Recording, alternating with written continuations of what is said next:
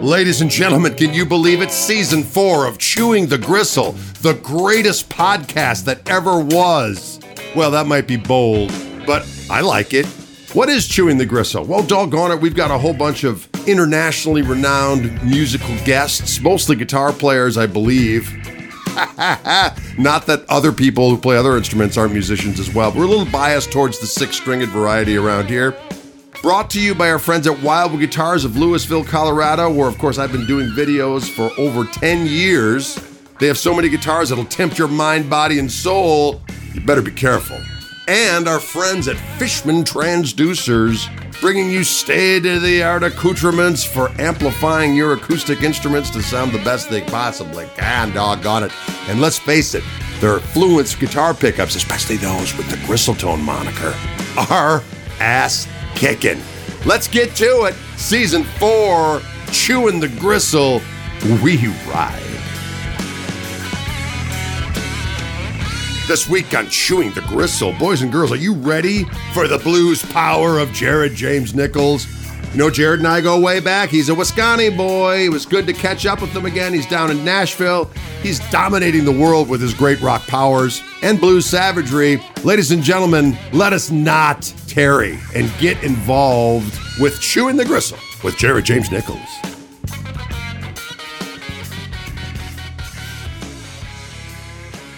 Ladies and gentlemen, boys and girls, the time has come once again for another gristly edition of Chewing the Gristle with yours truly, Gregory Cockery. I'm here with my old buddy, guitar player extraordinaire, hell of a nice fella, Jared James Nichols from down in beautiful Nashville, Tennessee. Jared, what's going down? Greg, the legend, how are you, dude? Everything's great. Thanks for having me. Oh, it's a pleasure. It was so fun hanging out at that Paul Gilbert camp and doing some playing and some hanging. It's been a while. It's been a long time. It's funny, like, obviously, with the past few years kind of off and everything, it was still before that. I don't think I'd seen you in like 3 or 4 years. Yes, time keeps on slipping. I saw you down at Dallas at the guitar show. Oh, yeah. So that would have been like 2018? That is correct. Time rolls on. So let's talk a little bit about kind of your journey, if you will. I don't know if a lot of people know, but you know, you're from back behind the Cheddar Curtain here. And yes. You went out to Los Angeles and did the GIT thing, and then you kind of stayed out there. So tell us about how that all kind of, your decision to stay out there and what kind of lined up for you and that kind of stuff. Well, first things first, I have to let everyone know that one of my first guitar heroes was you. Oh, well, thank you, sir. Growing up in Wisconsin, you know, there is, we were kind of few and far between, man, of a lot of things happening. But I remember everyone, you know, was like, oh, you have to hear this guy, Greg. He's in the area, blah, blah, blah. So first up, I got to give you the props that a lot of inspiration, especially, you know, figuring out what I wanted to play and how I wanted to sound. So that kudos to you on that. Well, thank you very much. I appreciate that. But I got to say, when I was 18, 19 years old, I was, you know, kind of trying to figure out what I was going to do with my life. Like most, I didn't really see, where you grow up, you're like, oh, I got to get out of here. I tried to stay and I tried to do the thing, but I realized that I didn't know what I wanted to do. And I was young enough where I didn't have anything holding me down. So I was like, man, I think I should travel. Let's try it. So yes, I went to GIT in beautiful Los Angeles. Yes, friendly Los Angeles.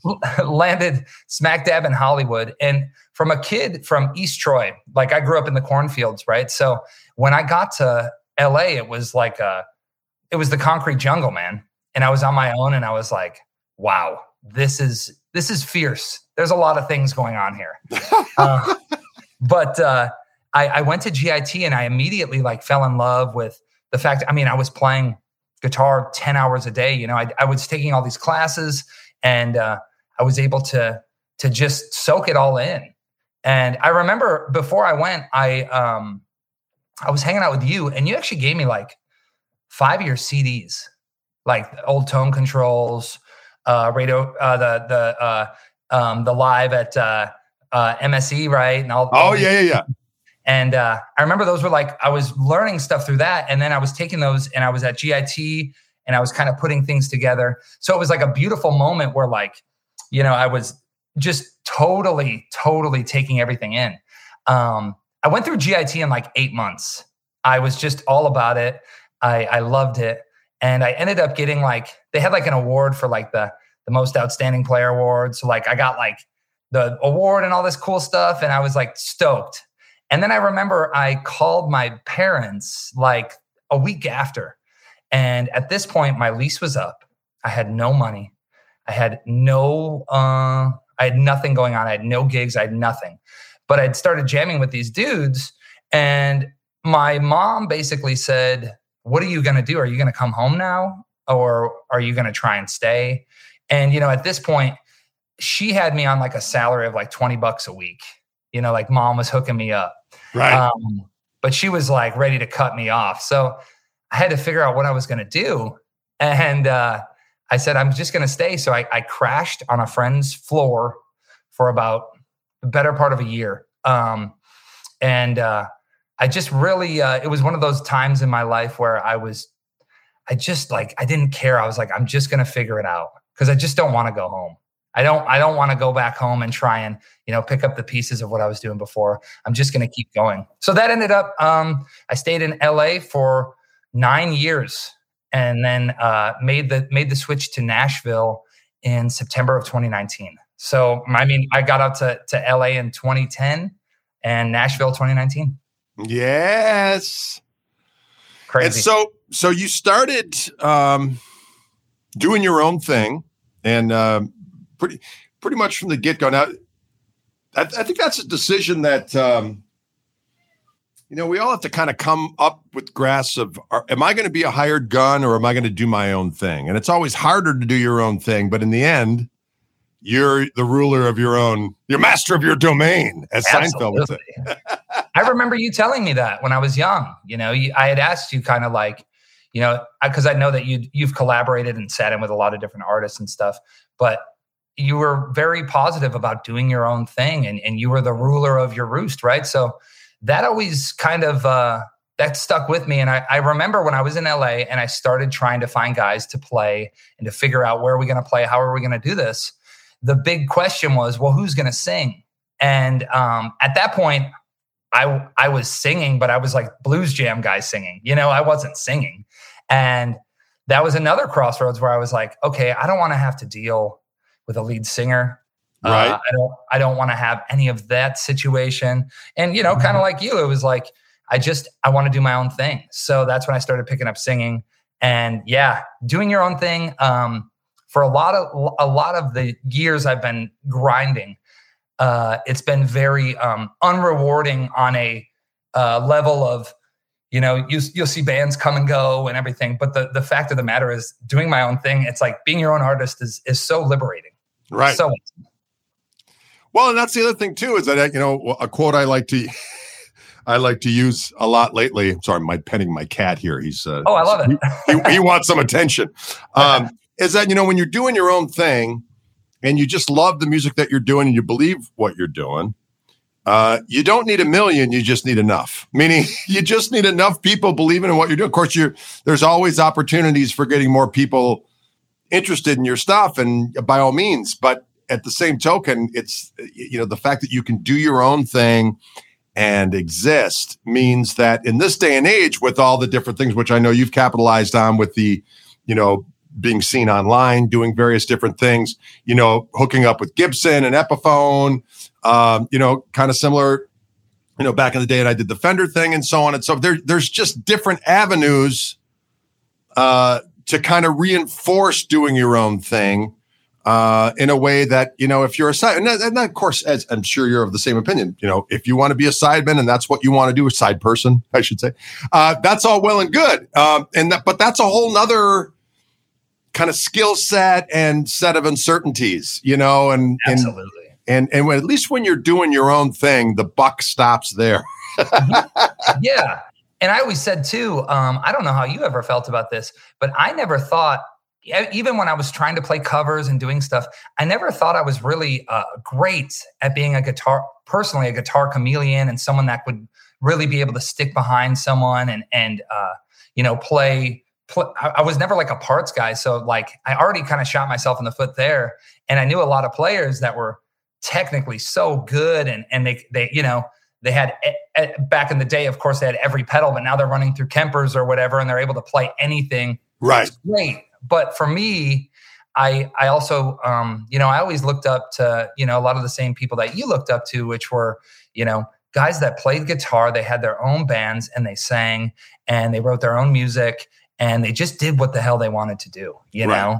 Right. And that to me is like, it's the greatest feeling. So I couldn't agree more with you. The fact that, you know, you don't need 1 million, you just need enough, because it's true, man. It's like, as long as, and as long as you get that kind of put out there and people start to understand what you're all about, it's an awesome thing. It's awesome. It is, absolutely. And you know, you've got to see the world, which is a good thing. And that was one thing that I was always very grateful for. You know, when you get out of the cheese bubble, you know, and that's no slight. I mean, there are people that are able to make a living around here doing what they need to do to kind of compound variety of cover things and so on and so forth. But the thing, I always wanted to see the world, you know. I never wanted to just kind of hang out, you know, in the area. And of course, you know, a lot of that too is, I mean, and this is no slight against anybody else, but just my own perspective is that, you know, when you stop partying, and I know you've never been a big partier, you know, you can be complacent with staying in an area because, you know, there's parties and you can hang out with people and a rock and roll lifestyle where, you know, you're gigging, you never have to play for booze. There's always people inviting you to fun things and so on and so forth. But to me, that led to a complacency. And so when I quit drinking and stopped partying and just it was all about the music, and it's like, if I want to see the world, I got to get out of here. And it was so cool to be able to get out there and see the world. And I was always of the mind too, and I don't know if you're the same. Every time I'm someplace like exotic, I always look around and I go, I got to take this in now because I may never get back here again. Absolutely, man. Absolutely. I couldn't agree more, because like even, you know, going real quick, like in 2019, I was on the road for like 308 days straight. Like I did not sleep in my bed. I was all around America and Canada, but then I had so many opportunities to go to Japan and go to all over Europe, whatever. But at that point, I was so into it that I was like, oh yeah, I'll be back. And then obviously when the pandemic hit, I was like, man, I'm so glad I was able to take a lot of that in, because, you know, I was like, maybe I'll never go back. Right. But back at it, yes. I mean, I never fathomed that I would be able to even play in Austin, Texas. You know, like being a kid from Wisconsin, I was like, oh man, you know, legendary. Going to California, playing New York City, whatever. And then all of a sudden, you know, you find yourself over in Europe or Japan or some of these places, and you're like, how the hell did I get here? And it's all because of playing. And it's all because of the music and playing guitar. And that's a great point that you made, is like the whole thing where, you know, not to dig on anyone that's a party animal, like everyone to them, you know, you do what you do. But for me, it really was always about playing and the music. And I always kept that in the forefront, because there was a lot of times, as yourself, I'm sure you were approached with a lot of darkness and a lot of people that were very shady, that, you know, you have to make decisions that ultimately are going to be beneficial to your future. Right. And I'm very happy I never got caught up in any of that, because now with like a clear mind of everything I've done, it just feels really awesome to be able to, I don't know, to just carry on and travel, like you said, and to go to all these places. And it all comes from playing guitar. Yes. It's awesome. The majesty. You know, I've been enjoying looking at your two different iterations of your mighty signature guitar. Tell us a little bit about, you know, because I know back in the day, you know, we all played different things. You loved V's back in the day and all kinds of different stuff. And at some point, you know, you just gravitate towards certain things and that becomes your thing. And I mean, we all get it. So at what point was like the P90, single P90 on a Les Paul, when did that become kind of your thing? So I remember, like when I was rolling around, following you around, basically, I was playing anything I get my hands on. And I ended up when I was in LA, it was after GIT. I was trying to figure out like what I wanted to do because I felt like I had all of these tools and all of this knowledge that I just gained. And I was like, okay, how am I going to sound like me still? And how am I going to process this and make it into something that feels real and feels right to me? So I started, I was jamming at this studio with my trio. This is like day 2 or 3 of jamming. I had just met some really, really nice people over at Gibson. They had an office in Beverly Hills, and they borrowed me a Slash Epiphone Les Paul. And at this point, I'd been playing my V and everything. And I was playing this Epiphone Les Paul, and I was like, oh, this is really cool. So we were jamming in this room, and Aerosmith was making a record in the back. And like we were like, whoa, man, Aerosmith's back there. Who knows when they're going to show up, if they're going to show up, whatever. So I'm jamming on this Epiphone Les Paul, and it's fine. It's whatever. I'm just, I'm playing it. And our door like slowly opens, and it's Steven Tyler. And he goes, who the hell are you, man? And we're all like, whoa, this is like American Idol Steven Tyler. So he had like feathers in his hair and like super done up. Long story short, this all happens. And he goes, hey, we're making a record in the back. Come hang out with us. So I was like, wow, okay. Set the guitar down. And for like 6 months, dude, every day I went to the studio and I was a fly on the wall while they made this record. So I started to get really tight with their producer. His name is Jack Douglas. And he produced Cheap Trick and John Lennon and all the Toys in the Attic and Rocks and that classic Aerosmith. So he had a friend that played in Aerosmith during like the dark period when Joe and Brad had left in the early 80s. His name was Rick Dufay. So Rick lived in Hollywood. He started hanging around. And man, character. He would he would bust everybody's balls and he'd be like, what are you wearing? Like he was crazy, but sometimes you didn't know if he was like certified crazy or just like, anyways, I didn't have any money. I didn't have anything going on. So Jack goes, Jared, why don't you work with Rick? Rick at this point was taking care of these, basically these luxury apartments in Beverly Hills. So next thing you know, I'm working with this guy, Rick, and Rick, would have me painting. It was almost like the Karate Kid. Like I'd paint for like 10 hours a day and he'd pay me like $40. But I got to hang out with him and I heard all the stories and he had all his old gear and all this cool stuff. Rick had a single pickup Les Paul Custom. Aha. It was a 1969. And I remember he had it and man, the thing was just thrashed. Like he'd ripped everything out, but it was like a true rock and roll machine. And I remember it had like a PAF in the bridge. He still has the guitar and he let me borrow it for a while. So I started messing around with this thing. And what I noticed is, because I play with my fingers, I was able to just really kind of coax a lot of different stuff out of this guitar. And when I played it loud, I realized, as you know, Greg, when you're playing loud, everything it's different. Right. I think a lot of players, when they don't play loud and they're sitting in their bedroom, they can play with all their delay and echo and everything. Cool. But once you get into a real room, you have to be able to move air and make it sound right. So I had this Les Paul and I started to play these shows with it. We had gotten our first gigs over at like the Viper Room and all this stuff. And I was falling in love with the simplicity of it. I was able to basically with a volume and a tone control in my hands, I was able to coax all these different tones. And all I had at that point was, I think I had a Marshall, like a JCM 800 I was renting and a Tube Screamer. So it was just like really simple rig, but I just started digging into it. And then that's about the time I started really diving into like Mountain and Leslie West. And I was getting into like remember Clapton would play like a single pickup Firebird. Right. I started getting fascinated with the single pickup thing. And ultimately, I ended up getting an older Les Paul Custom. I wish I still had it. It was a 68. I got it for like $2,000. I put it on a credit card that took me like 4 years to pay off. And, I ripped the pickup out. So I had this guitar that I kind of like modeled after Rick's. So I started to play that all over. And I remember that we got some really great gigs opening for Skynyrd. It was like my first big gigs ever. And Ricky Medlock, guitar player from Blackfoot, played this. He was hanging out with us, and he's like, "What's that guitar?" So he started to like this guitar, and he goes, "Man, I want to buy that off you." And I was like, "No, dude, this is my guitar." So people started to recognize that I was playing the single pickup guitar, and it was kind of different, and I was playing with my fingers. And I didn't think of it as like a gimmick, like a single pickup playing with my fingers, but a lot of people were probably like, I was just trying to stick out or whatever, but I just was really comfortable doing that. So Ricky ends up going to Gibson and saying, hey, I want to copy this kid's guitar.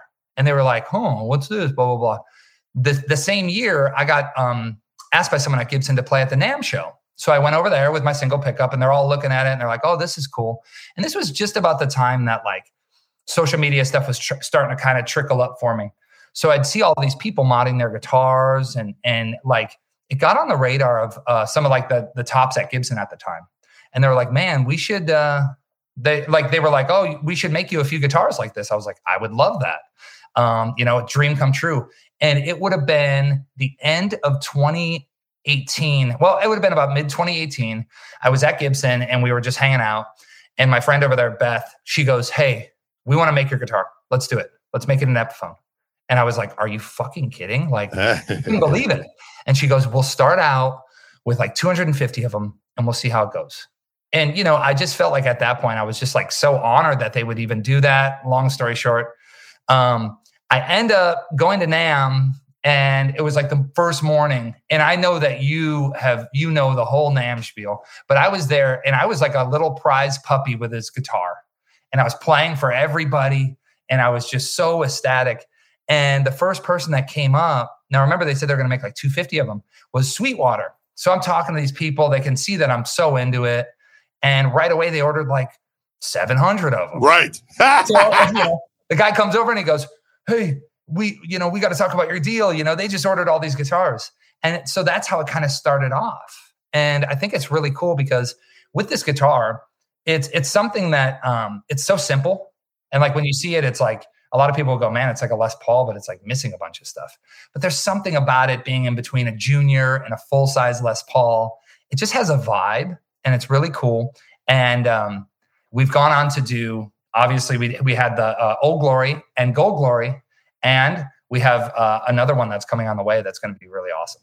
Excellent. So that's pretty cool. Well, there is something about that single pickup, man. I mean, Esquires have always been one of my favorites and juniors, but there's, I always remember people describing it as, when you have one pickup getting the full magnetic pull of the strings, it does a thing. And and that could be fake news, Jared, but I'm going to go with it. Well, I would say it's almost like, if you like strip all of everything away, it's almost like you just have like this hot rodded guitar. So maybe, I don't know though, man, because like now I flirt with all different types, like with 2 pickups. And I've even played, like you played George's 3 pickup. I mean, I love that guitar, man. 3 magnets and that thing's, so everyone's a little different, but yeah, it's cool. It might be fake news, but I'll buy it. Indeed. Well, it's interesting because remember when we were, when you're younger and you're growing up, it's like guitars that people would use. It was part of, people didn't use terms like brand back in the day. We would never say, well, Jimmy Page's brand is Les Pauls and dragon suits, but it was it was his thing. You knew Roy Buchanan was going to play, his old Nancy, Telecaster, 53 Telecaster. Later on, he had the other one that he used in the Alligator period, and all that kind of stuff. So you identify these iconic instruments with these individuals, and nowadays it's kind of the same, but it's different. I think that just the guitar consuming public is just so different. You know what I mean? There just seems to be so many people who are more into like buying guitars than they're actually into playing them, which is fine. Again, to each their own. But to us, where it was all about just playing, it was different. It was kind of, I always kind of make this analogy of it's, when you're not doing music that is thoroughly digestible to the every person, you know what I mean? It's not going to be, especially nowadays, it's not going to be an American Idol or whatever it is. So it's niche-y, you know what I mean? There's variations of the size of the niche, but they're niche-y. A musician, a guitar player, bass player, whoever, if you're an instrumentalist, what you play is part of how you make your income. you know, but at the same token, what always kind of bummed me out were the guys that just seemed to like jump ship at the slightest provocation. What are they playing this week? You know what I mean? Oh, now it just totally loses its validity. Absolutely. But so what I've done, and obviously you're on the same path as well, which is great. I think is in terms of, you know, you understand the parameters of the gig. You know what I mean? It's like this is part of your income, right? But Absolutely. At the same token, it's also part of your art. So it's walking that line between keeping things artistically valid, inspirational to play, and also commensurately advantageous financially. Those are some big words there. But you know what I'm saying? You know what I mean? Totally. Yeah. Well, the first thing I'd like to say, going back to when you started this, what you're talking about is the fact that a lot of people are more into buying than playing now, and I couldn't agree more. It's even if people are like, you know, they're trying to go vintage to be cool or whatever they're doing. Right. It's like they'll get a vintage guitar and they'll just sit there and look at it. They're not going to play it. Yeah, of course, it's about money, whatever.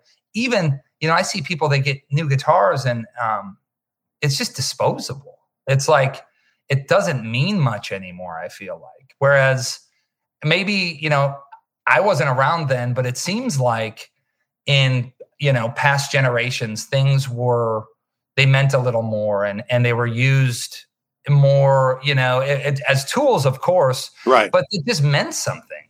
Yeah. And, you know, like talking back to these guitar players with these famous guitars, absolutely. Like, even you think of like Greenie or you think of Stevie or anything, right? It's like, of course, that's a great instrument, you know, and of course, you know, it's got the whole vibe that everyone thinks now about, oh, it's vintage, so it's good, whatever. But the guitars meant something to these players. Right. Clearly, like you said, it's about the art and, you know, this is the tool to create it. It's their sword. So I couldn't agree more. And I also think that nowadays, you know, and I nicked that from you as well, is the whole fact that playing the music you want to play, it's not always going to pay the bills. So you'll sit there and you'll go, oh man, I just did this awesome tour, but I'm out $2,000, you know, or I'm in a hole. So you sit there and you go, well, how am I supposed to just live my life? How am I just supposed to exist if I can't make money doing this, but this is what I want to do and I'm putting all my time into it and all this. And that's where this you know, teaming up with these brands and things that you really love though, you know, and I think you do the same.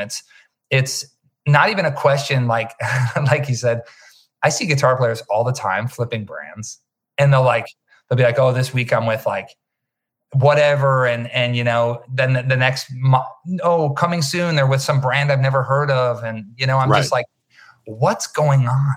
Like, I mean, I don't think they're paying you, you know, hundreds of thousands or tens of thousands of dollars to do these things. Like, is it really worth it? I don't know. For me though, there is an absolute connection between the brand, loving the brand, and then being able to be in a position where I can work with the brand.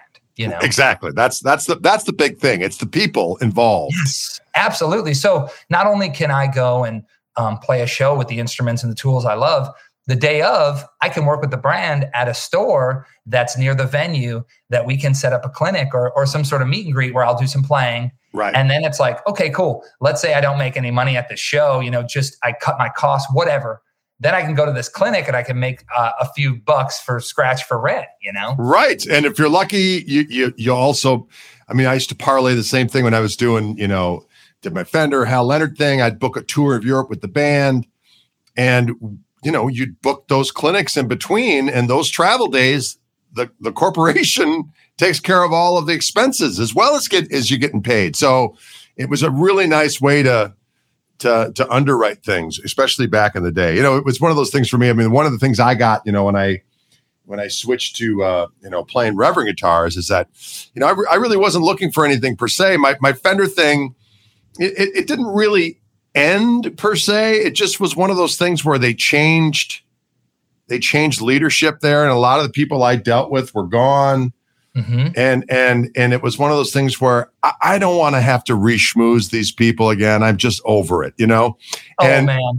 and plus they were promises made from other people that didn't come through. And I'm not, it all turned out great. And I'm immensely grateful for the experience I had with that brand over the years. And Lord knows it's an iconic brand. I still have Fender guitars. I'm not going to say I don't have Fender guitars, but there were things I knew that I wanted on a quote unquote signature instrument that I had mentioned to them that just never panned out. And so I was friends with the people at Reverend first. It was all because we were pals, Yes. And then all of a sudden we started the conversation.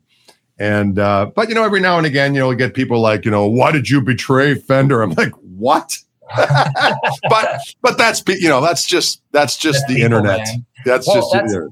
That's the same thing for me. Like with Gibson and Epiphone, I didn't walk in that door thinking I was deserved anything or thinking to myself, oh yeah, I'm going to go in here and I'm going to do this, that, and the other thing. And I still feel absolutely lucky to even be where I'm at, or, even if it was like, that was it, Jared, you had those two, it's all good. I would still, walk around all day being like, yeah, it's great. I'm stoked on it. So like you said, it's about the people. And I came in at a very interesting time because it was like right when, Gibson was at a point where the past leadership, it was right when everything was out. Right. And man, Greg, I remember being at Gibson's showroom in LA and it was bad.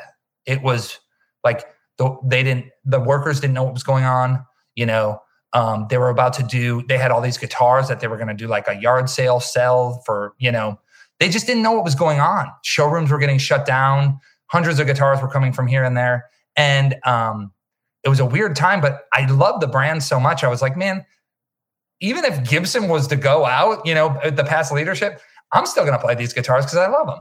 So coming forward and meeting everyone in the new regime and the friends that I already had there, that was really the thing that solidified it for me. So it is always funny when, players think that they're deserved, or they think, they're going to walk in and, like, oh, do you know who I think I am? And it's like, man, I think Fender, I think Gibson, I think all these big dogs, I think they're okay without, you know what I mean? Right. No doubt about it.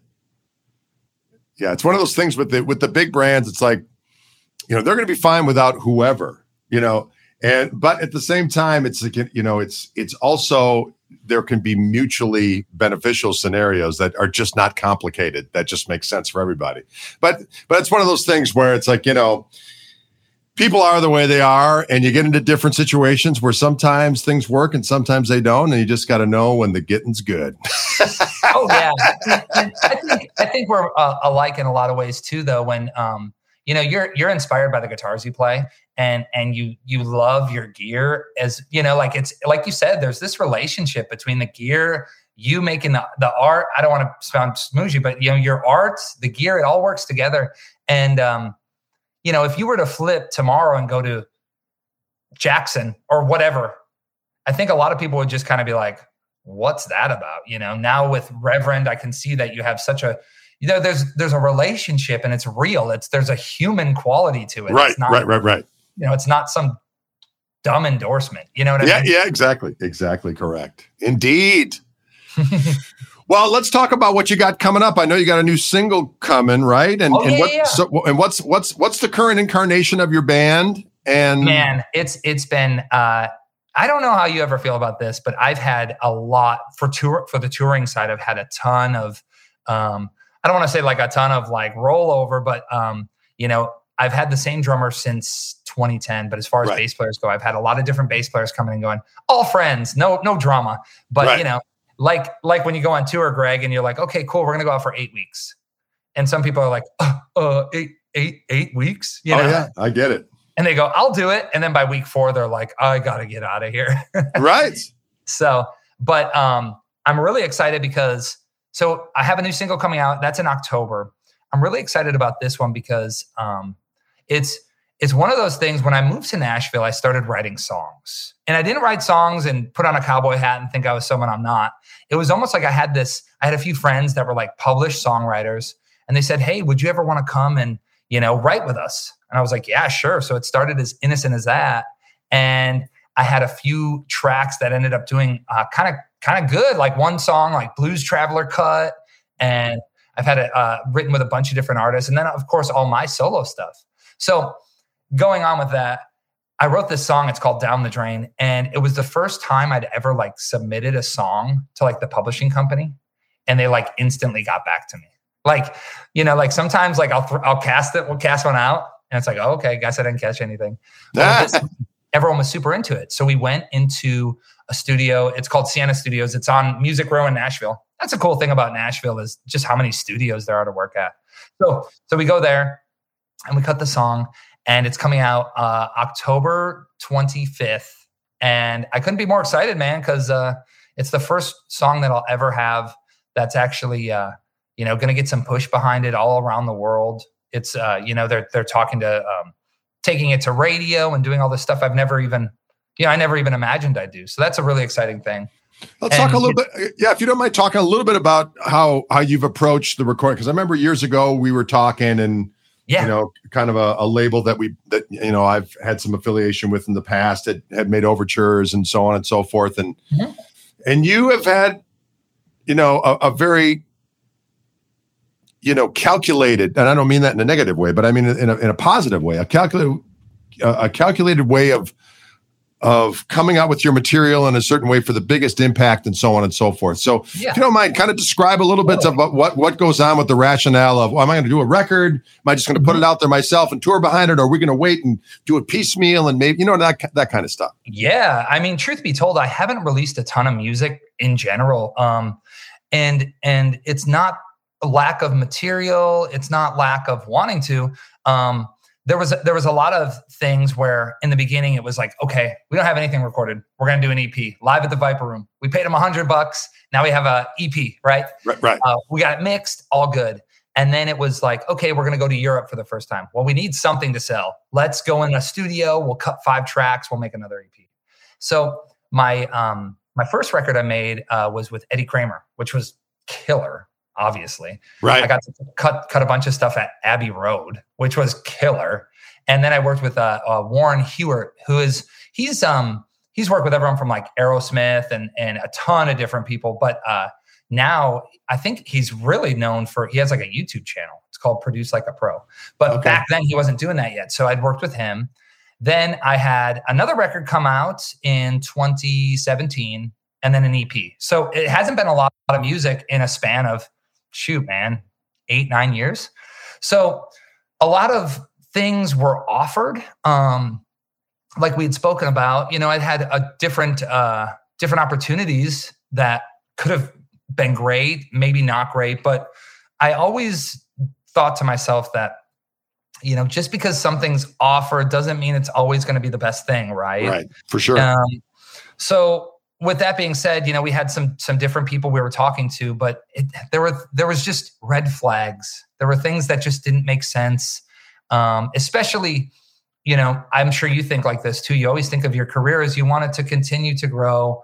Putting out a record just for the sake of putting out a record, to me at this point, it was like, I don't want to put something out that it doesn't feel right or I don't believe in. So I ended up, when I moved to Nashville, I signed with a label. It's called Black Hill Records, and it's under Round Hill, which is a huge music publishing company. They own like a ton of catalogs. They own like, it's like $1 billion catalog company. But the owner is a big fan, and he's a guitar guy. So he signed me to this label, and it's been amazing. And with the recording process, I've always had it where people have said to me, I don't know if you've ever gotten this, but they go, "Oh man, you sound so much better live." Of course, yeah. No. So with this record, we ended up, I started writing it right when the pandemic hit, basically. And I said, I want this record to serve as like a live menu or like a menu to my live show. So it was like, I want this first off, I wanted it to sound like the records I grew up loving. I wanted it to have an honest recording quality, bumps and bruises and all. I don't know. I just can't be bothered anymore. I know I'm not a perfect guitar player. I know I'm not a perfect singer, but I put what I can into it. So why not try that on the recordings as well, right? I wasn't trying to auto-tune everything and fix, So we made this record it would have been, we started making the record about 7 months ago, waiting to kind of get everything together, doing demos and stuff at Blackbird Studios in Nashville, which is a really, really beautiful studio. Yet again, I felt even honored to be there because it was called a Studio D at Blackbird. If anyone wants to look it up, it's like a crazy tracking room. So we go in there, we set up like a live show. I had 2 Marshall Super Lead 100s, 69s that I borrowed because I don't own. I had my Les Paul, my red Les Paul at 53. I had my gold guitar, the Gold Glory. And we set up the drums and then we set up the bass rig.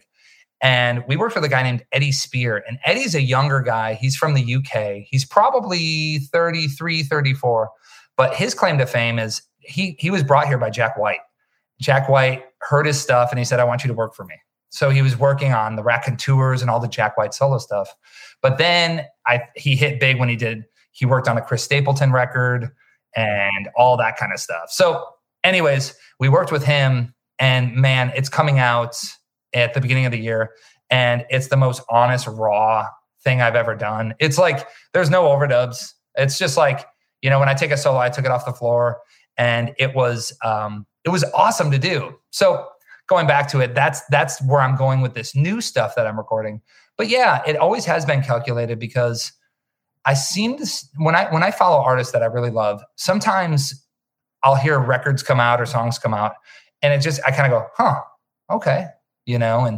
And not to be selfish, but sometimes with your favorite artists, you're like, like everyone gets with you, you abandoned Fender. What? It's right. They love you and they care about you, but they're saying it in such a negative way. So sometimes with artists, I hear stuff and I'm like, oh, why did they put this out? Or, Right. So for me, it's always been a strategic thing. And I'm so hopeful and glad now because it's built up to this point that I've never had like a team around me. I've never had like, radio guys. Now with this new music and everything, like we have like marketing, but all this different stuff. So I'm just excited to see where it goes. Excellent.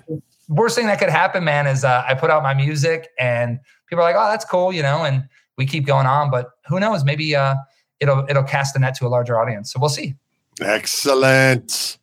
Yeah, there's something about just playing live in the studio. I mean, what it's great. Well, what you were saying earlier, I don't know if you've noticed this or done this as of late, but if you haven't heard a record you grew up with in a while and you re-listen to it, you're like, man, you hear all the warts. Whereas back in the day, it seemed perfect. You know what I mean? Like, how could they? This is a perfect recording. And then you listen back because you're so used to hyper focusing on your own stuff that now you're using those same ears on all these old records, and you listen to this shit, and you're like, my God, they're flat here. This guitar's out of tune. But again, the way the average person, including yourself, when you were listening to it back in the day, they don't hear that stuff. They're hearing the overall arc of the vibe of the record. And so, like when we first did the first trio record, I mean, we just recorded it live in the studio, and it was one of those things. There's something gratifying about knowing, like, yeah, well, that's it. You know what I mean? Yep. It's not, you can't go back. I mean, you can with Pro Tools, you can fix little things, you know what I mean? And we all do, but it's at least for the vast majority of for me, if I'm fixing stuff, I usually take stuff out. You know what I mean? Right. It's like, nah, that's fucked there. Why don't you just snip that part out and then those two pieces can live separately or whatever. And, but other than that, it's just so nice to just know that it's done as opposed to, but of course that's the same thing. If I'm doing an overdub, the first one's always the one, you know what I mean? And then you go, oh, let's do a few more. And you always come back to the first one. I don't know who said that. I feel like, I mean, not to like quote, I think it was like Neil Young. I heard him say once or something. He's like, if you don't get it in like even a song, if you don't get it in like the second to third take, like go away. You got to, right. It's not going to happen. Yeah. I always do that with records, man. I'm like, oh, I love this record, and I'll put it on, when we're on tour or whatever, and I'll listen to it and I'll be like, this sounds so different. Right. Yeah, it's weird. And there is some stuff that still gets me the same way where I'm like, okay, like my ears, this is that good. But there's a lot of shit where you're like, oh, boy, this is so out of tune. The Hendrix stuff still stacks up every time. Yes. I was just thinking, I heard this morning, House Burning Down. Oh yeah. Fantastic. That intro. Yep. It's disgusting. Yes. And even Hendrix, though, that's the other part of it, though, that I loved was, man, he was an honest player, dude. So even, when he'd be doing all this crazy stuff. I don't know if you've heard those, like the Band of Gypsies outtakes. You'd listen to different versions of Machine Gun, and he'd be using that bar and he'd be getting into this crazy stuff.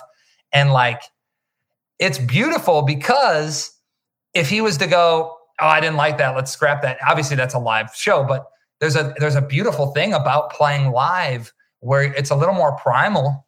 Right. Maybe not aggressive, but there's something about it where you're in the moment and it's like you can't take it back. So yeah, when I hear shit live, it's like it's like that record you did live at the radio station, WSME. Right. There's something awesome about it because you're in the moment and you're feeding off the band and you're just like, whatever happens, happens. That's a fact. That's the way it must be. Yeah, man. Love it. That's kind of it's the old, for lack of it's the, jazz blues mentality of, everything's different every time. You're feeding off the situation. Mm-hmm. And, but, a lot of people, they like to do things perfect, you know what I mean? And they're every time they play, it's exactly the same every time. And there's a thing to that as well. That's never been my thing, but, it's for to each their own, I suppose. But I do look forward to hearing your record. That sounds very, very exciting with this whole new regime. I like it. Thanks, man. It's one of those things too. In this day and age, I don't know. I mean, maybe it's because I'm from Wisconsin, where everything, like I always said, like when I was a kid, it could have been 1989 because the stuff I was listening to music on and stuff was like, like it was all archaic anyways back then. Right. But in this day and age, all I wanted to do is make an honest record with, and play my guitar and sing and just do it the way that felt right. I'm so sick of like everything being perfect and because like I think now it's like everyone's pushed to like hypercritical of every single thing, like you were saying, and you see these players online and it's just like some of the stuff I'm like, I don't even know this music. They're on like headless guitars doing all this crazy stuff. Right. And I'm just like, it's just so not who I am. And it's like, if anything, I'm just going to play some honest ass music and see where it goes. We interrupt this regularly scheduled gristle-infested conversation to give a special shout out to our friends at Fishman Transducers, makers of the Greg Koch signature Fluence Gristle-Tone pickup set. Can you dig that?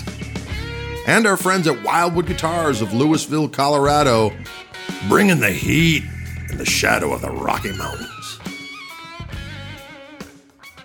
Speaking of just primal jams and old school activities, I was this past weekend, I moved the man cub into his school. He's going to lacrosse, right? So unbelievable. So he's starting college. So I feel like 1,000 years old. Where my wife went. It's a beautiful place. Lacrosse is awesome. And but my buddy booked a gig on that Friday in lacrosse. He's been doing some gigs with Deke Dickerson. I don't know if you ever checked out Deke over the years. Yeah, totally. He's fantastic. Yeah. Well, the other guy in the bill was this guy, Tony Andreasen, who was, he's the guy from the Trash Band who did the Surfing Bird. Oh, wow. For real? Which was crazy, right?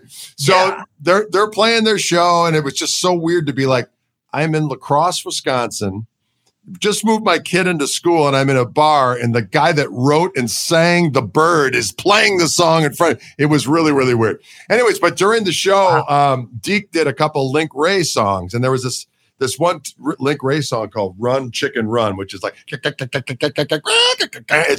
savage, and it just rocks. Awesome.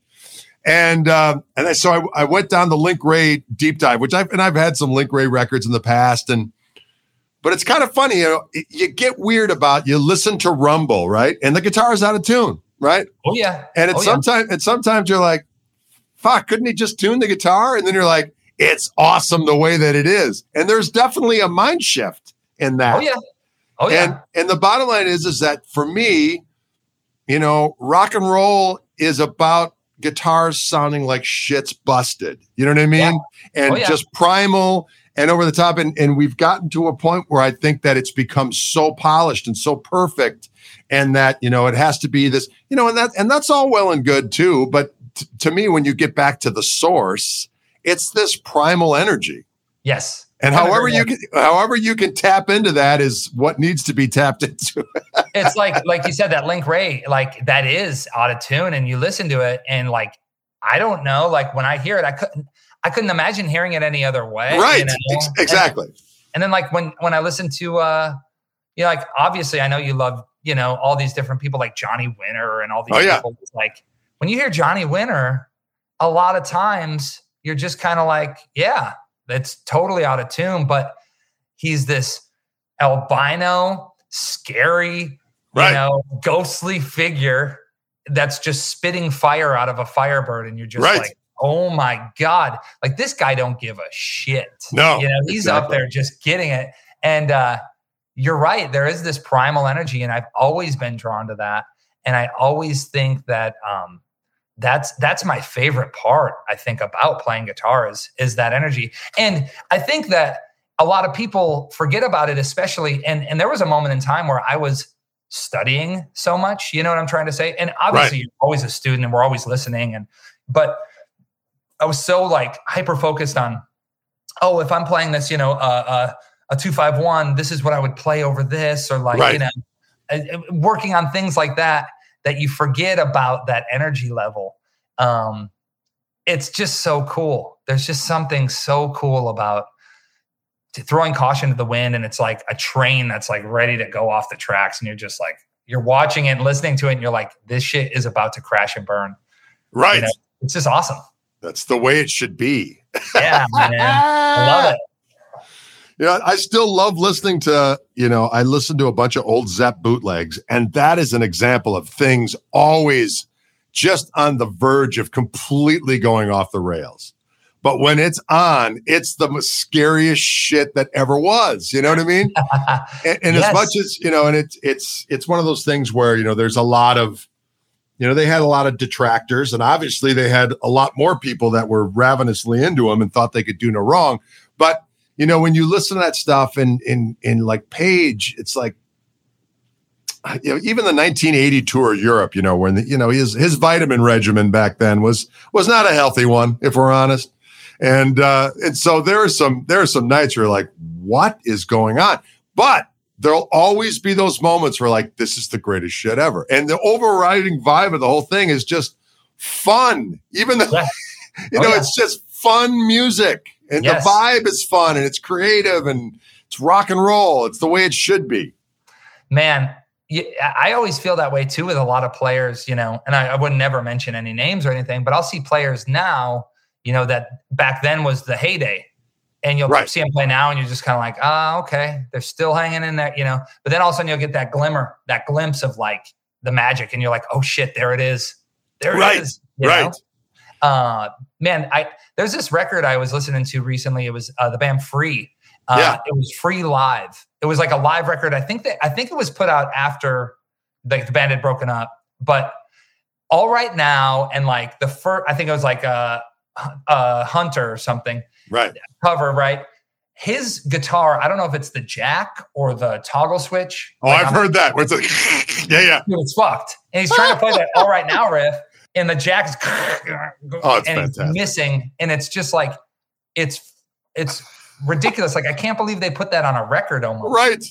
And, you know, and then the moments all of a sudden he gets it to work, and he's probably messing with the cable or whatever. But you sit there and you're just like, this is so primal and raw. It's like the guitar is literally broken, you know, and they're still up there just, you know, and it's something just so cool about it. Well, and plus back then too, you know, you'd see the, you know, photos of like, well, just Hendrix going through the crowd carrying his own guitars with the cords over his shoulder and the fuzz face in his hand, you know, and, you know, just going up there, setting the stuff, leaning guitars against stuff. You see those pictures of Zeppelin, and the guitars are just laying flat on road cases. Oh, yeah. And now there's guys with flashlights and shit and special tools. And I mean, it's totally awesome that that's the way it is. But at the same token, there was just such a Wild West vibe back in the day. It was And that's in those days, everything is so dialed in now. It just kind of, in a lot of ways, of course, it's awesome because it's going to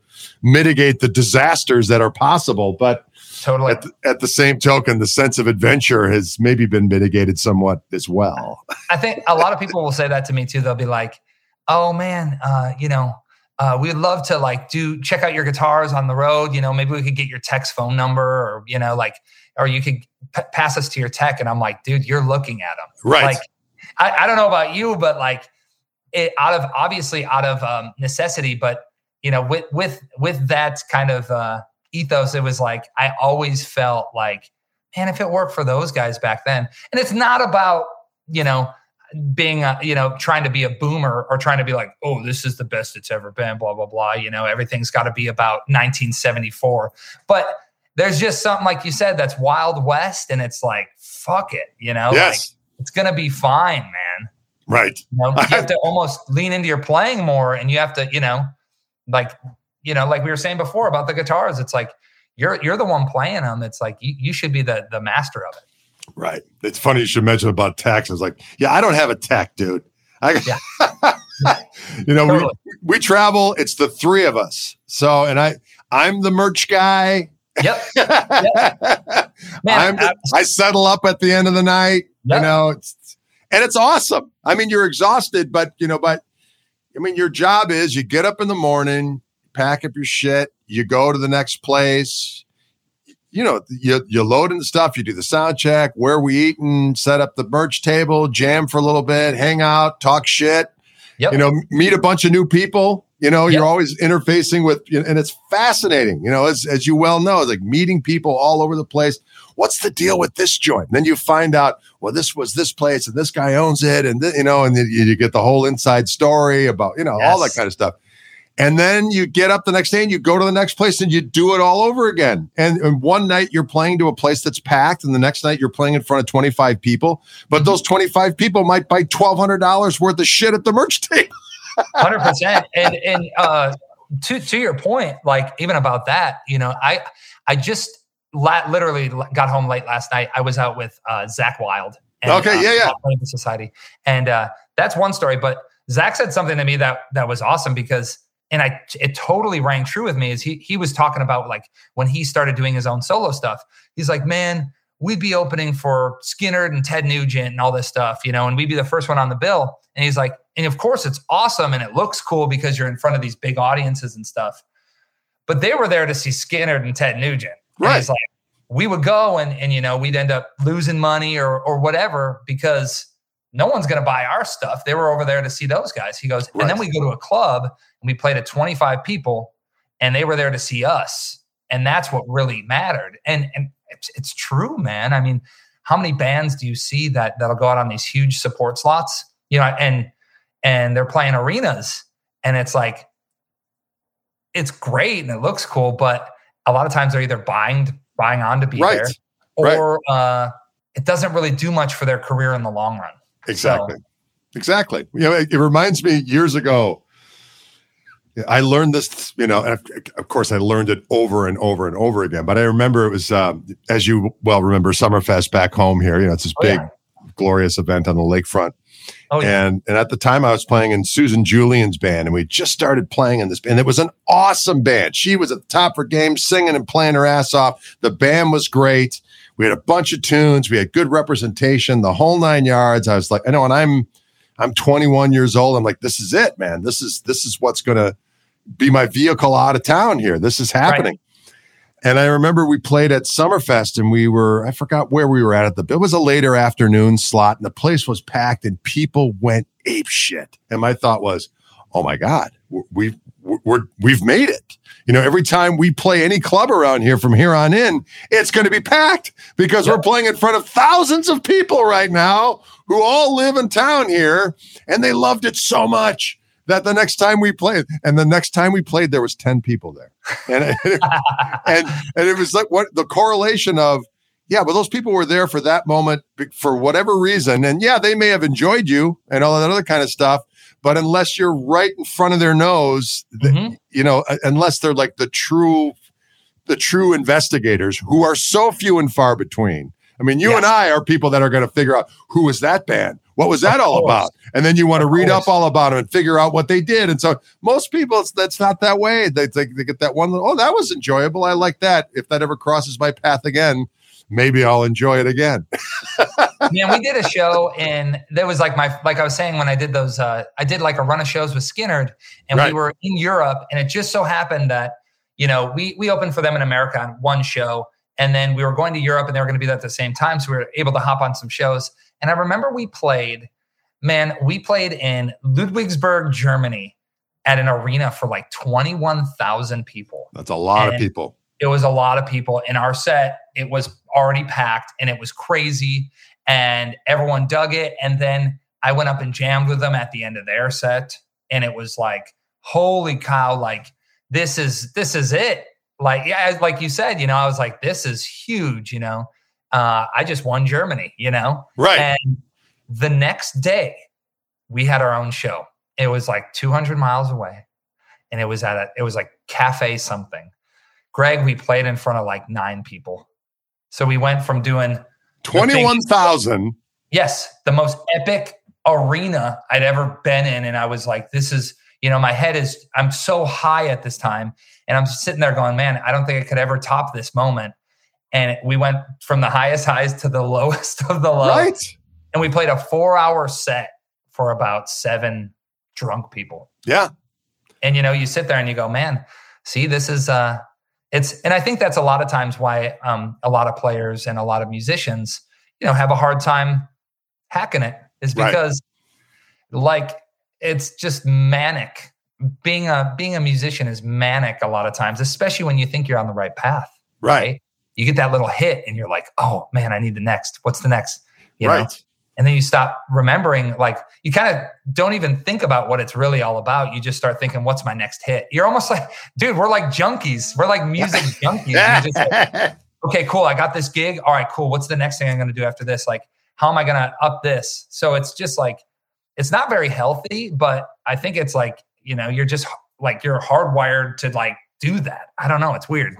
Well, it's interesting because on this, over the years, we've done okay in Europe. It's not we're not playing stadiums or even arenas. It's like small theaters and clubs, right? Mm-hmm. But every time we go over there, we make money. You know what I mean? We go and we might go for 2-3 weeks, sometimes a month. But at the end of it, we all make decent money, grown-up money. We go home. We've seen some cool stuff. We've devoured some glorious nourishment, and that's that, right? But in the States, it was a little harder. We could never get a decent agent that was interested in like booking stuff for us. So anyway, so we finally started to do that, and now it's doing that same thing in the States. But I had to definitely get over the fact that in Europe, I was used to what you just described. You'll do one glorious gig, and the next day, it's like no one's here. But you're just like, yeah, but I know that after being here for 3 weeks, it's all going to even out. Yep. Because that one gig, even though it's for 9 people, your meals are covered, your hotel's covered, and you're making a little dough on top of it. And if you sell some merch on top of it, great. But then, so it all evens out. So in the States, I had to just get over the fact that, listen, there's going to be days where you show up and there's going to be no one there, and you just got to play. And so it was really healthy for me to just kind of go in and just like realize, listen, I've got a gal that helps me with my social media stuff. We did everything that we could do within our power to get the word out. And now my job is just simply to show up and play. Yep. And then what's so funny is you'll get people come up just going, man, why aren't there more people here? This place should be packed. And I always look at them and go, listen, that's completely out of my control. It may be, we do this thing on another night at this same bar, and all of a sudden the place is packed. But that's completely out of my control because I have no idea that all the right people that could have seen us simultaneously had other things going on. I don't know. I have no idea. But I can't sit here and mope about that. My job is simply to come here and play, whether it's for 2 people or 20,000 or whatever the case may be. And since I've gotten to that mindset, I'm never pissed off. I go in at the end of the night. If the guy writes me out a check, no matter what it is, thank you so much. You got the settlement sheet. Thank you very much. Yep. I go back to my hotel. I figure out, how much I got in cash from merch, how much I got from PayPal, Martin and my little thing. And at the end of the thing, we make money, and it's glorious. Yeah. And it's one of those things. I think a lot of people, they'll never get to that point because they don't do it, and they don't have, not to talk shit, but it's like, you got to have a little bit of will, and you have to say to yourself, all right, cool. This is my job. Like, emotionally, artistically, all the way, right? It's all about the music, of course. Right. But with all this other stuff, you don't have to carry your emotion on that. Right. I see so many people on the road, we just did like 7 shows. And there was people out there, and you could see that every single thing was tolling on them. It was like, what time we leaving? Oh, okay. What time's loading? And it's just like, if you can do what you just said, and you can say to yourself, okay, cool.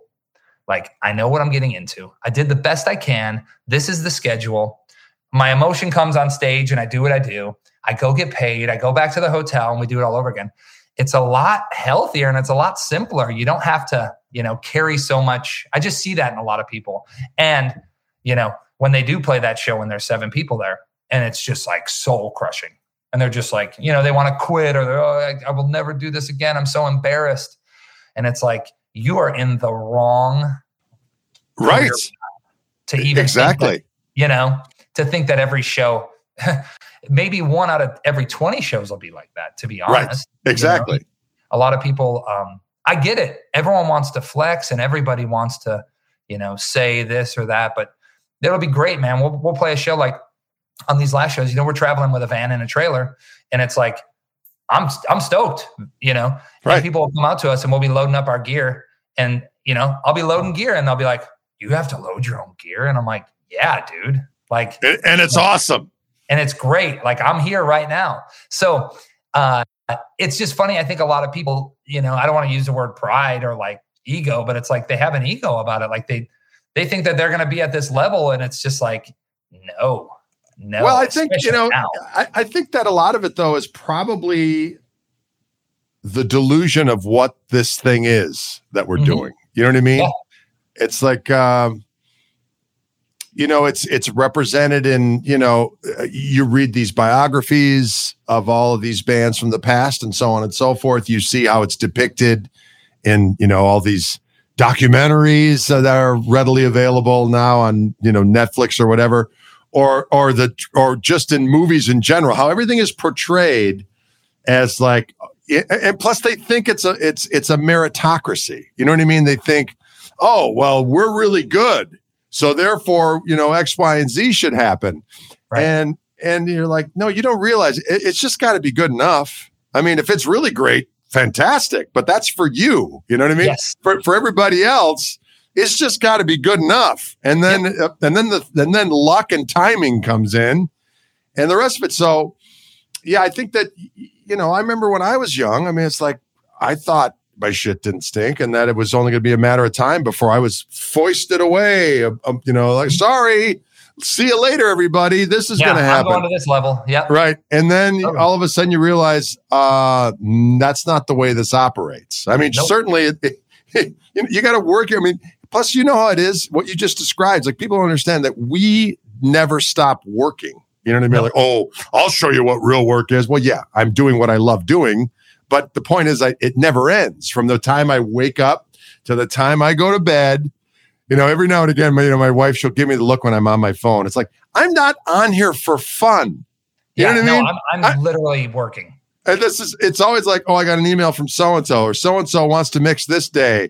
Or I've just had to, my stuff got posted to this format for the dates for the next tour, but somehow it didn't get, why isn't that happening? Oh, no, all of that shit. It's just never, I'm not whining, but the point is that, from the moment you get up to the moment you go to bed, you're doing something to do. And I love to do it all.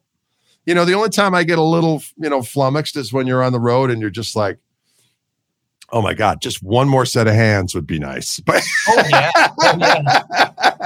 but the thing is of being able to, just show up and play your music the music you want to do for people that give a shit is awesome.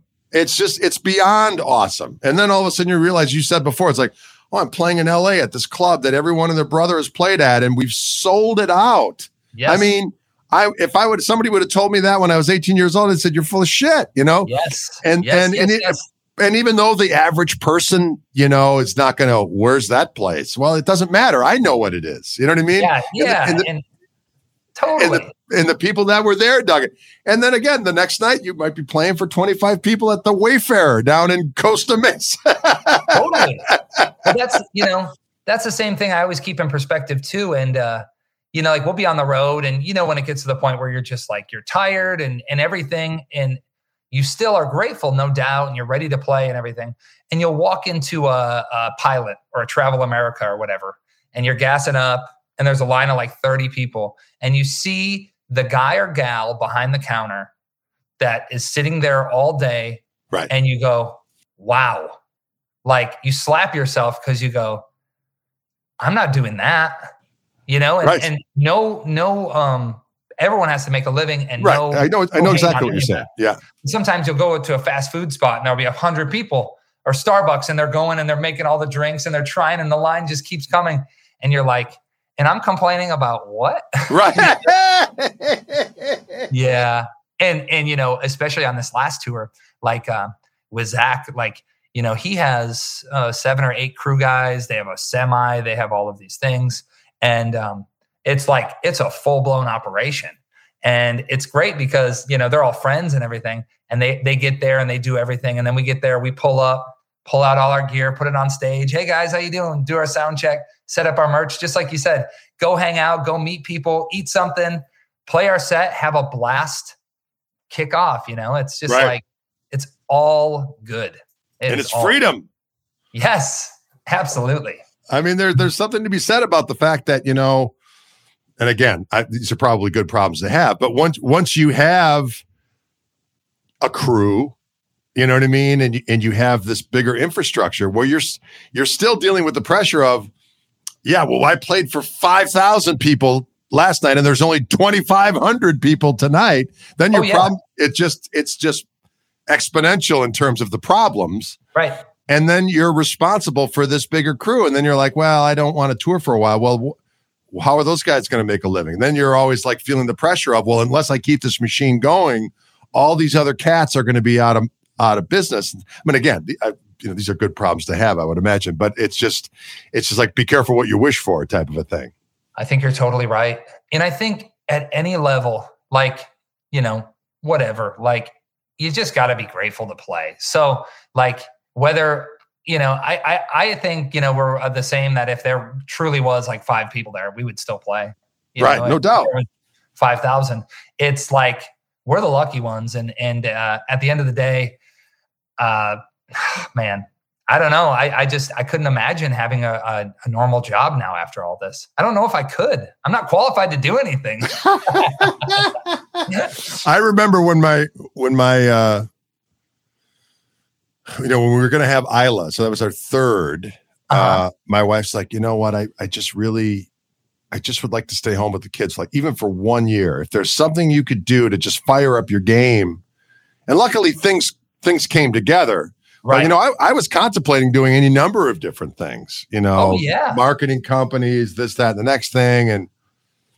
And man, it was a drudge on my soul. You know what I mean? Just to even think about giving in, you know what I mean? And luckily, situations lined up where, it's like, I've said this to many different folks, and I know you're the same way. It's like, when opportunities come to you and they're well within your purview of doing, you say yes. Absolutely. Always, unless it's something that's just disrespectfully stupid. But right. But other than that, if you even think you can do it, you do it. 1,000,000%, man.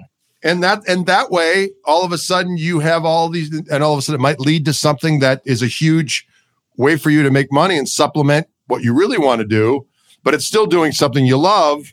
It's something you never would have thought of in a million years. You know what I mean? It's like, I never thought that would line up, but hey, I'm glad it did.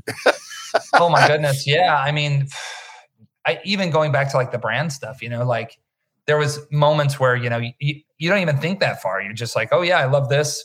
I'm going to do this, whatever. But then the fact that you can actually partner up and make money and stuff, like it could turn into something that you would never even think it could happen, Right. So exactly. Yeah, absolutely. And I've even had that, with, different smaller things where, I hook up with someone that's, doing like online guitar lessons or whatever, Right. anything. There's always opportunity. And man, I've said yes to things that I knew I was like, oh yeah, I can do that. And in the back of my head, I'm going, oh boy, I better figure this out. You know what I mean? Oh, absolutely. Because I think that's the only way that, honestly, too, that you grow and you learn and you force yourself. I think I've totally been built, like, especially when I was in LA, like, man, I was totally built on, okay, like, I don't have a plan B. I don't know what else to do with my life. Like, I'm just going to do this and obviously hope for the best, but I'm just going to make it work. Right. So I think when you start looking at things like that too, and you go, if an opportunity is coming, I'm taking it. Right. Like, I don't give a shit. I'm fearless about opportunity. Right. That's when you start to have that vibe where it's like, then you're untouchable. Not in a weird way, but then you're like, I can do this. Yes, it can be done. Absolutely. Excellent. Well, listen, thanks so much for talking today. This has been, we could probably go on for another couple hours, but we should probably wrap it up. Is there any? Thank you. Oh, it's an absolute pleasure. Hopefully we'll get to hang out. One of these days, it'd be fun to do one of these jam things I've been talking about. We'll see if it works in your schedule. Absolutely. Absolutely. I'd love to make that work. And I'm still sending you, I already made the promise. I'm getting you a Gold Glory guitar. Oh man, I'd love it. Man, that Absolutely. would be awesome. I just had to, they're not really making them right now, but there's a few hanging around. So I got one coming through. Excellent. And absolutely. And it's always a pleasure, even when we were at the Paul Gilbert camp, just to jam with you. And, it's funny. I don't think people realize how much of your shit I've stolen until we're on the same stage. I'm like, I can't really do that. It's great. I love it. Hey, you know what? I stole it from someplace else. So it's all... It's all stolen. It's all stolen. It's great, man. The biggest thing about playing is you just got to make it your, whatever you do, you make it your own. And it becomes one of those things where, when you play, people know that that's your style of playing and what you're doing. And Right. It's kind of like, when, even like, this is an extreme example, but, when people would hear like Albert King and not hear the fact that that's where Stevie Ray got it from. You know what I mean? Because they're into Stevie Ray Vaughan. They're into that tone. They're into that vibe. They're into that song, those songs. And they don't hear that, so it's, but that's the way it's always been. You know what I mean? It's like, I listen to, you like anybody, you listen to Live at the Regal and then, or Blues is King. And then you listen to Peter Green play. It's like, it's an exact duplication of B.B. King. Absolutely. And most people are like, oh, well, his way of playing. I mean, don't get me wrong. I love Peter Green. I love what Peter Green did. I love his songs. I love the way that he sang. But his lead playing is extraordinarily derivative of one Riley B. King, 1,000,000,000%. Yes. But that's just, how people perceive things. They buy into the identity of someone's playing their whole thing. You know what I mean? And it's the whole thing. I think, did you say that once? I think you might have said that, or somebody said that, is people listen with their eyes and not their ears. Yeah, I said that. It's true. Although I'm sure I'm not the only one that ever said it. But right, but I remember you saying that and I was like, yep, that totally makes sense. I think I may have mutated it. They listen with their groins. I think that's another way. Yeah, I took it a step further at that point. I love it. Well, thanks, man. Thanks for my absolute pleasure. Thanks so much, and we'll talk soon. Thank you, Greg. All right, take it easy. See ya. Thanks so much for tuning in, ladies and gentlemen. We absolutely appreciate you caring and checking out these podcasts. We certainly have a good time doing them. Again, it's brought to you by our friends at Wildwood Guitars in Louisville, Colorado. Don't be afraid to go to wildwoodguitars.com. Check out what they have going on. I actually go there every night and visit their new arrivals page. It's kind of an illness, really. And of course, our friends at Fishman Transducers, fishman.com, making all the greatest accoutrements for your stringed instruments. Stay tuned for more. Greg Koch here. Thanks so much for tuning in.